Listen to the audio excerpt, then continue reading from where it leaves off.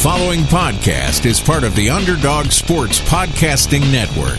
For a full list of our shows, as well as breaking sports news and engaging feature stories, visit us at www.theunderdogsports.com. Basketball Society.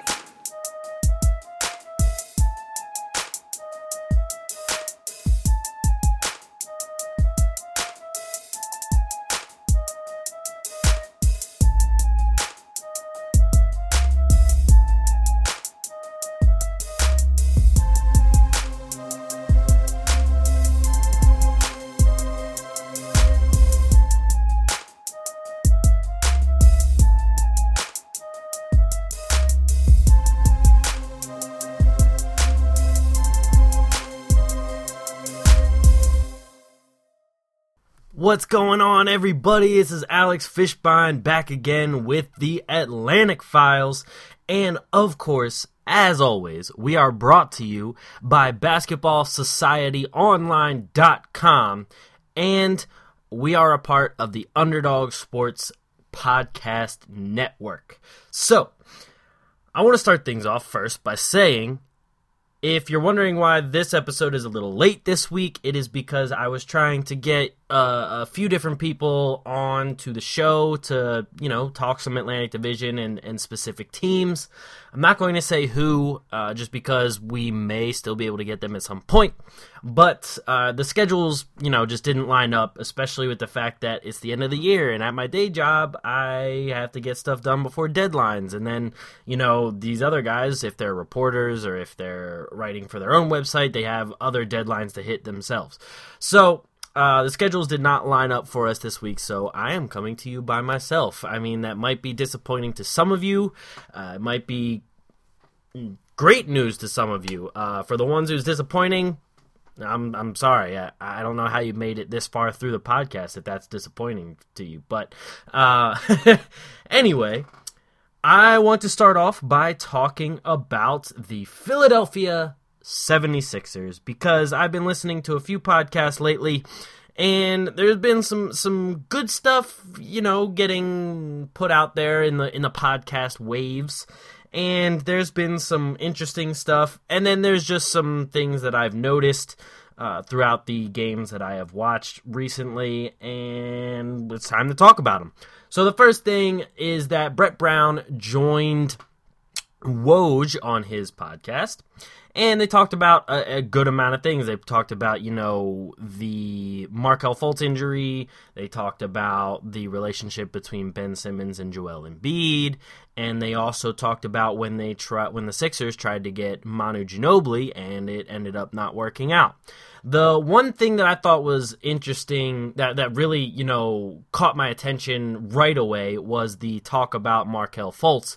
When Woj decided to ask Brett Brown about the injury and how, they're bringing Markelle Fultz along since then, was interesting to me, because when Brett Brown talked about it, he said it was different for him because at this point you're not just getting a guy through an injury. You're getting a guy through, yes, the physical part of the injury, but you're also getting a guy through the mental part of, just his very first few games in the NBA. You have people dissecting all these little things about his game, talking about how he's a bust already because he couldn't shoot free throws or he couldn't shoot a three. Because, now we know, at the time his shoulder was hurting and he couldn't really shoot in general. But to be under that kind of scrutiny as a rookie right away, and to be in pain at the same time, it's going to hurt a little bit more than just physical. Or physicality-wise. Physically. You know what I mean. So I thought that was interesting just because on how, from the coach's perspective, you think of, let's take a guy like Gordon Hayward, he breaks his ankle, and from like Brad Stevens' point of view, all right, you're waiting for him to get his ankle better. Once he gets his ankle better, then you start running him through those drills, and you start, okay, like saying, is he ready at this point? Is he ready at this point? Is he ready at this point? And you're really just dissecting everything, just basketball-wise. That's just all you're looking at when guys have an injury like that. But when you have an injury like Markelle Fultz, where at first they didn't even know what was going on, they just knew it hurt. And then on top of that, you're getting scrutinized because coming out of college, you're looked at as this prolific scorer, this prolific main option for a team that is supposed to be the number one pick. Then, you get all the bust talk, all the trash talk, all that kind of stuff in there. And it can be damaging, especially for a rookie. I mean, it can be damaging for any experienced player. Like, look at a guy like Derrick Rose, who ever since the knee injuries started, he's never been the same kind of player, and now you have him reevaluating whether he really wants to play basketball or not at this stage in the game, and he's on a team that will most likely go to the finals. This isn't a team like Markelle Fultz has in the Sixers that's still young. They're just now starting to get good again from like the deepest, darkest days of basketball. So these kind of injuries, on top of the scrutiny that comes with them, really prolongs it prolongs how well they do on the court when they return, and it prolongs their recovery rate, because the guys who have the mindset of, I'm going to hit this recovery hard, I'm going to come back and I'm going to show everyone what's what, those guys usually do come back pretty quick, a la Gordon Hayward, who's already walking without like a boot, he's already without crutches and everything. But then you get guys who get kind of down in the dumps because they're not playing basketball, and then they already had all of the critics like calling for their heads because they're not doing anything or they're not what people expected them to be. Those guys take a little bit longer to heal because at the same time they're getting down on themselves. They're inside their own head. And when that kind of thing happens, it doesn't bode well for anything. Like we always talk about, guys aren't shooting well, they're not being aggressive because they're in their own head. But when it comes to rehabbing, when it comes to, trying to get better health-wise, or even get better from like a sickness, if you're always in your head and you're saying like, I don't know, I don't think I can do this, blah, blah, blah, it's going to prolong everything. That just, the mindset with anything you do in life is a big part of how successful you're going to be in whatever you're putting your mind to at that point in time. So it was very interesting to me just to hear Brett Brown say like that it's challenging to him because he has to think about the mental aspect of this recovery for Markelle Fultz, and he has to worry about how Markelle Fultz is hitting these practices so that he can not only bolster his skill and his confidence in his shoulder, but also bolster his confidence in himself to even get back out there and play at the same exact level he's been playing at all of his life. So that was really interesting to me. And then the other interesting thing I thought was the whole relationship dynamic between Ben Simmons and Joel Embiid, because he talked about how Joel Embiid is this, this big personality, this guy who's out there who will like super outgoing, obviously, with all the trash talk and the trolling and talking on TV and talking and meeting guys like LeVar Ball in the tunnel after the games and stuff like that. Like, we know Embiid is the life of the party kind of guy.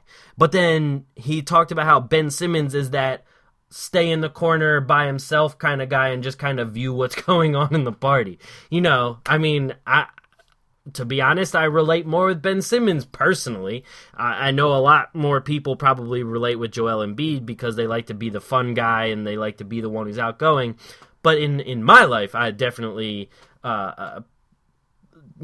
relate to Ben Simmons in the fact that you're more. It's not that you are worried more about yourself. It's just that you're not the guy where that naturally comes, that you have to be outgoing like that. And obviously, see, those kind of relationships really go one of two ways. It either works out perfectly or it works out not at all. because there's really no in-between, because those are the opposite personalities right there. Those are like almost polar opposites. And so a lot of times you'll see those two together because that outgoing party personality guy will introduce the quiet guy to all the friends, and they'll incorporate them because they want to have a good time with everybody. So they want to be able to, you guys get the analogy here, what I'm trying to say.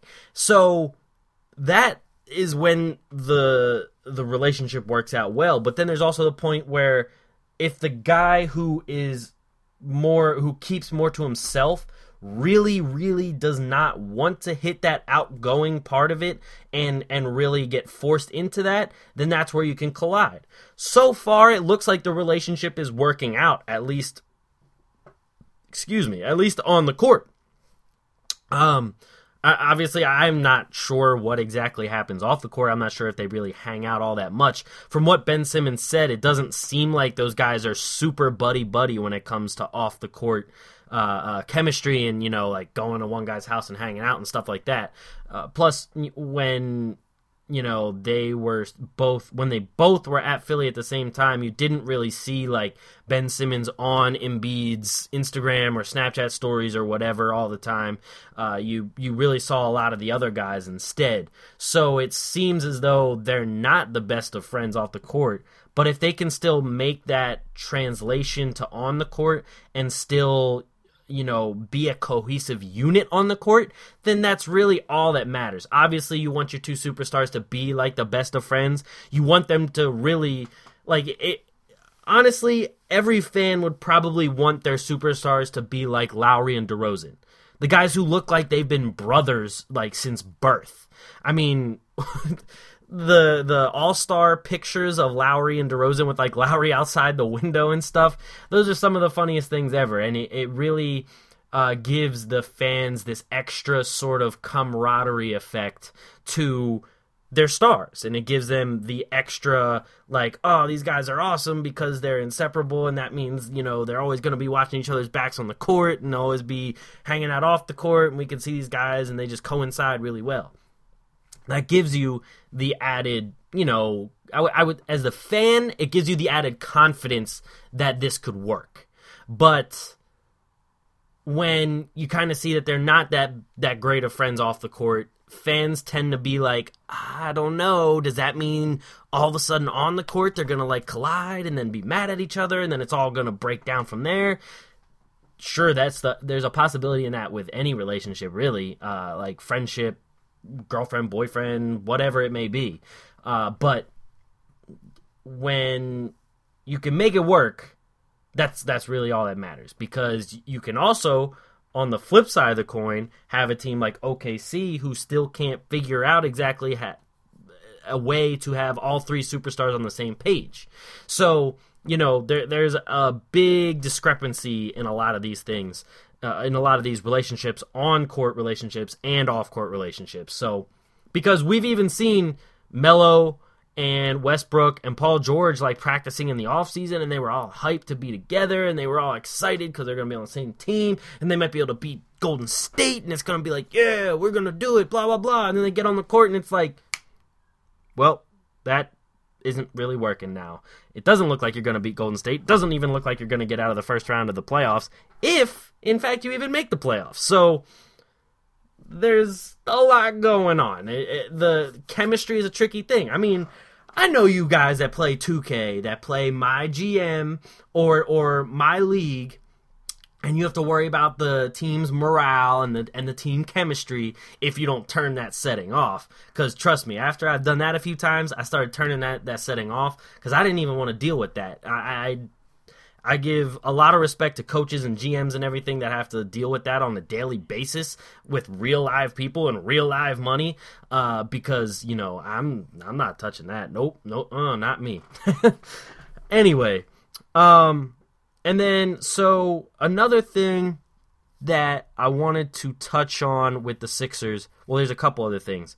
One thing that I've been saying a lot recently is that Ben Simmons is noticeably less aggressive than he has been throughout the season. He's not really driving to the rim all that much. He's not, when he sees people in the lane, like in his way, he's not really going right at him and trying to draw fouls as much as he was just a little bit ago.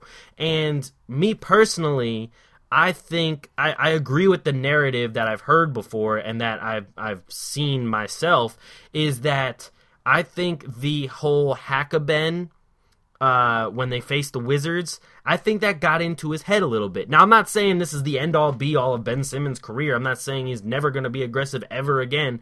I'm just saying, as a rookie, as your first year playing, that kind of thing can get into your head. It can get into your confidence about yourself because a team thought that it would win them the game by fouling you and purposefully putting you on the free throw line.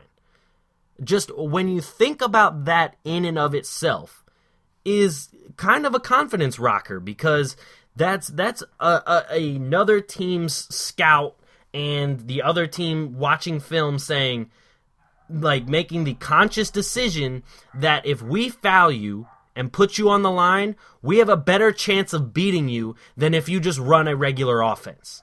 Now, you can also flip that and say, look, I'm so good on offense that they have to foul me to even beat us. There is the flip side of that, and that would be the better side of the coin, because that's the more confident side of the coin as well. But when you look at that and you're like, I'm so bad at free throws that they put me on the line because they think they can beat me if I'm shooting free throws, that's where you get the problematic area here. That's where you get the issues that now you might not try and get to the line as much, because are you that bad at shooting free throws? Are they correct? Maybe they were right. Maybe now other teams are going to keep fouling me because I can't shoot free throws. See, that kind of thing can easily creep into your mind, and that subconsciously can make you not drive to the rim as much, because maybe you don't want to shoot the free throws. Maybe you want to try and just wait. Oh, there's my chance. Let me go take that chance because there's no one below the rim. And that is the kind of thing where you get yourself in trouble. That's the kind of thing where you get people criticizing Simmons or Lonzo Ball or whoever it may be on not being aggressive. And then once you get to that point, you could get to the Fultz's point where, people criticize you so much that now that's in your head too. And it's just a big downhill snowball effect. But let me rewind a little bit. I do not believe that is going to be what's going to happen with Simmons. I do think he'll end up being okay, especially because a guy like Brett Brown is smart enough to see that and know that. And he even said when the whole hack-a-ben was going on back in that game that he wanted him out there to try and build that confidence to say, yes, they're going to come foul you, but you need to be in the game to hit those foul shots and lead your team to a win. And so I do like that about Brett Brown. I liked that decision to keep him in there and try and fight that. And now he needs to be in there again if they start doing that again, or if someone needs to tell him that he needs to keep going to the hole hard, because there's nothing that's going to defend you from shooting free throws if you're bad at them. Like, we've seen guys like Andre Drummond, Dwight Howard, all that kind of stuff. Those guys still get sent to the line all the time. And do they, get scared about it? No. They go and try and hit every shot they can, and they still try and win the game for their team. So that's just what's going to have to happen with Ben Simmons as well. Look at me. I completely forgot that I had to talk to you guys about the Jahlil Okafor trade, because we haven't even talked about that yet, because that happened a little bit after the episode that I recorded with Mike Bash about the Brooklyn Nets, ironically enough. And so once that trade happened, first off, I got a lot of texts saying, yo, Okafor's traded, Okafor's gone, Okafor's not in Philly anymore. And those were all obviously from Sixers fans, just super excited because Okafor's not there. It's like, if I could, for the people who aren't from Philly or aren't living in Philly, So at first, there was a lot of people on the fence about the whole Nerlens Noel versus Okafor thing. It was, half the people were adamant that Noel was better and that Noel being the defensive stopper is much more of a plus than having Okafor as the down-low post scorer. And then, there was all a bunch of people saying, well, defense can be worked on, but Okafor has, generational post moves, and he quote-unquote rolls out of bed and gets 20 and 10. And so it was a ongoing debate for a long, long time. Then, obviously Noel gets traded. Noel's really not doing much of anything in Dallas anymore. And finally, Okafor gets traded. One, I would like to commend Okafor on his maturity in handling this whole thing, because it's taken them forever to trade him and get rid of him, and he has been just pleading that he just wants to go play. He just wants to get out of there so he can actually play some basketball and do what he came to the NBA to do. And so he, even after this whole thing happened and he finally gets traded away, he still posted on Instagram and social media saying thank you to Philadelphia. I think that took a lot of guts, because any other guy in that situation I feel like would be like, yo, peace, later. I'm not even saying anything about them. I'm just going to say, hey, yo, enter new team here. I am so glad to be here. We're going to go do big things. We're going to go to all these new heights, blah, blah, blah. But no, he thanked Philadelphia first, then said, yo, Brooklyn, we're in there, we're going to get better, and I'm going to help take this team to new heights. Me and D'Angelo Russell, blah, blah, blah. And the guy smiled in his photo. If you follow Basketball Society on Twitter, you saw that we were like, man, this looks like the first time Jahlil Okafor smiled in years. And that's sad to say. I don't want that to be true, but it's pretty much true, because he's been pretty miserable on the Sixers, and everyone kind of sensed it from the beginning when those weird stories about him locking himself in a room after being drafted and cursing and all that kind of stuff because he didn't want to be with the Sixers, and then putting the throwing the jersey down and all that kind of stuff.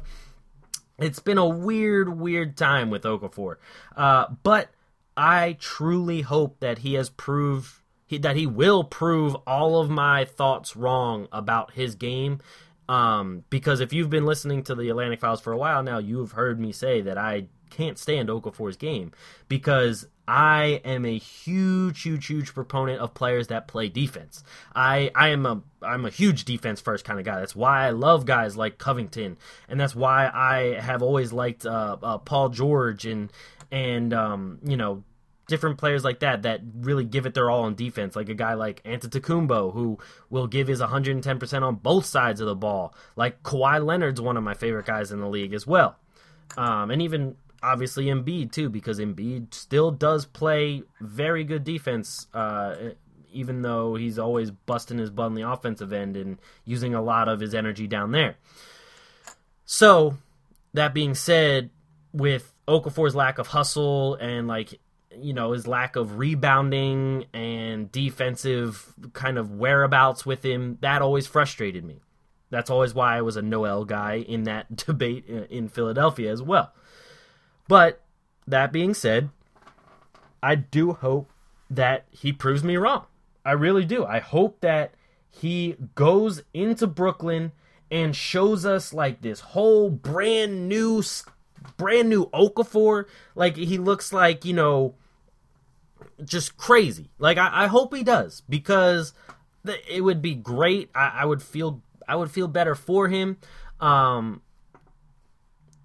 It would just be a great story for Brooklyn itself as well. Having to really repair all of the damages done by Billy King and that regime. I think that it the whole story together, him and Brooklyn, would just fit very well if he could, revitalize himself and the team at the same time. Now, what do I think about his fit with Brooklyn? I think he does fit. Don't get me wrong. I mean, they don't really exactly have a huge identity right now. They are one of the fastest teams in terms of pace. So the only, iffy part I get here is that Okafor is not the running kind of big. He's the guy where in the half court, you dump it down to him, you let him go to work, and you let him get a bucket. That's how he's always been so far. So the fact that Brooklyn is young and running, that might be a little problematic because, one, we also don't know what kind of shape he's in because he hasn't really played at all. So we don't know how he's coming into this. Is he like super out of shape? Has he kept in shape on the side? Is he, is it going to take him like a month to get into game shape? Is it going to take him a week? Is it going to take him the rest of the year? We don't know that yet. And this is a really fast team. We don't know exactly what is going to happen. Are they going to change their game plan to fit Okafor? Or will they try to change Okafor to fit their game plan? That's the biggest if in this situation. And as you guys heard Mike Bash before say that he thinks D'Angelo Russell needs a good big man pairing to really take Russell's game to the next level. I think that having a point guard like Russell can also help take Okafor to the next level because he is a guy that can distribute his butt off. And if you have him getting into the lane and disrupting defenses, that's freeing up spots for Okafor. And if Okafor could even get down a consistent 15-foot jump shot, then that is going to open up tons of space for him. It's going to open up tons of space for D'Angelo. It's even going to open up tons of space for the rest of the team. Because even guys like Spencer Dinwiddie is playing very well as their main ball handler and as their point guard, and he's being able to find guys for assists all the time, which Mike Bash also texted me about Karis LeVert. LeVert has had a few games in a row of 5+ assists, and it's just kind of rubbing off on the team that these guys are really sharing the ball and getting it and moving it around. So if you get if Okafor could add that kind of thing to his game, we have seen him shoot a couple threes in the offseason, but it didn't look like that he could shoot them really with any consistency at all. So that's another thing that is probably going to take another offseason or two to work on. But if that develops, that opens up a world of possibilities in the kind of game that he can play and the kind of game plan that the Brooklyn Nets can use. So there's a lot of things going on with that. I also do see, they also got Stauskas, and I don't know. I don't see them really keeping Stauskas just because with Harris there, it's they're kind of the same player, except Stauskas is a little bit better of a ball handler.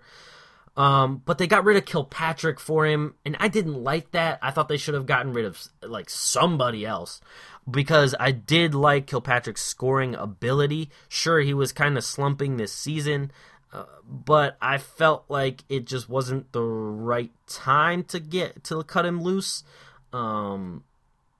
Yeah, I don't think Stauskas is going to stick much. He's just way too inconsistent to be an NBA quote-unquote shooter, and that's what he's supposed to be. Kind of like a guy, like Doug McDermott's first few years is he's supposed to be that shooter, but he's not consistent. So then how can you be an NBA shooter if you're not consistent?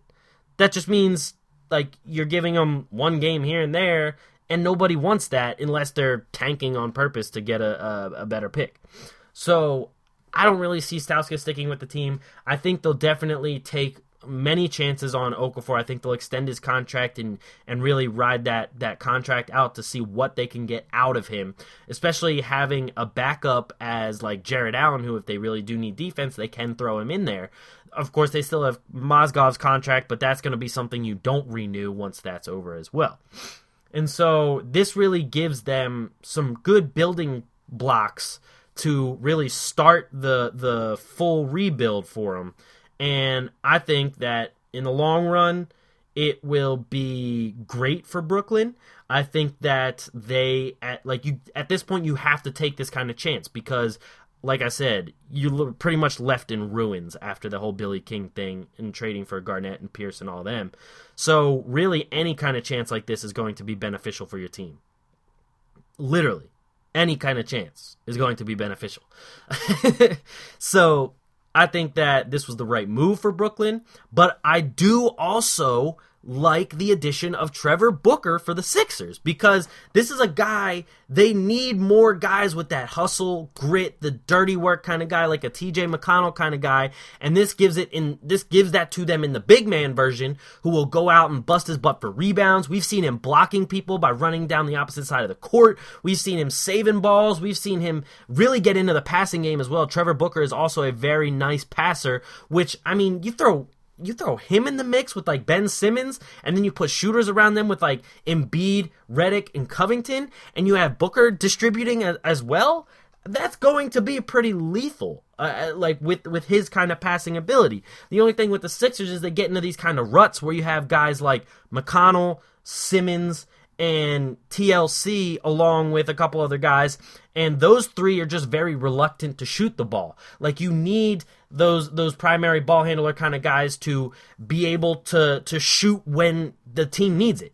And I'm not just saying, dribble around a few times, see that nobody's open, and then it's like, okay, now I'm going to shoot it. No, you need to be aggressive right from the jump. Like TJ McConnell does it a lot, where he drives baseline, comes back out, drives baseline again, but doesn't see anybody, or maybe he sees someone, bounces him to it, that guy gets covered, he gives it right back to TJ, and then TJ starts looking for like doing that all over again. And then Ben Simmons will like go sweeping across the lane, not at the hoop, but across the lane, and then he'll try and find somebody. If he doesn't find anybody, he'll do that sweeping hook shot, which he makes sometimes, other times he doesn't. We've even seen him drive right towards the lane, go for a finger roll, and miss it more often than not.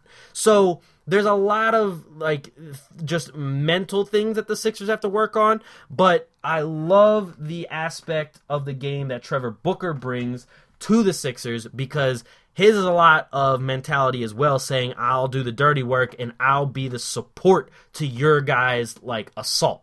And so I do really like that addition. I'm not exactly sure if they'll re-sign him because he is on an expiring contract. I hope they do. But it'll be iffy to see exactly what they do. It also depends on Richaun Holmes' health. And because if Richaun Holmes can come back and be consistently healthy, then they won't need a guy like Amir Johnson moving forward. And then you can re-sign a guy like Trevor Booker, because then it won't be much of a logjam in the front court there as well. So there's a lot of ifs, like there always is. But that's it for me this week, guys. I appreciate y'all for getting us almost up to 300 ratings. We almost have 300 total ratings. If you guys could definitely go on there and just drop a 5-star rating. If you put a comment on the 5-star rating as well, I will start reading those. There's 6 of them on there, and I've already read them before in episodes past. So if you guys put them on there, I will read them. I'll read all the 5-star ratings you put on there. Honestly, I'll read any rating you put on there. Even if you hate this, I'll read it. I don't care. I'm able to laugh at myself too. So if you have something that's funny and you think it's also about a bad podcast, shoot, leave it on there. I'll read it. It doesn't matter to me. But please go check out basketballsocietyonline.com and definitely check out the Underdog Sports Podcast Network. Lots of great podcasts. There's a lot of Basketball Society guys with podcasts on the Underdog Sports Network as well. So definitely check all of those out. And there's just some great podcasts on there, man. And one last thing, we have a little bit of a charity thing going on here with our guys at BBH. It is called The Assist. Definitely check out our Twitter at @bballsociety_. You'll see the link on there. You don't even have to pay anything. You just need to, share that, get other people noticing about it. We're trying to give out care packages for Christmas and everything like that. Trying to give back to the community that, gives to us their time, their attention, and anything that they can give us. So we want to give back to you guys. So definitely check that out. Share that. Be much appreciated. Thank you guys for listening, and I'll catch you guys next week. Peace!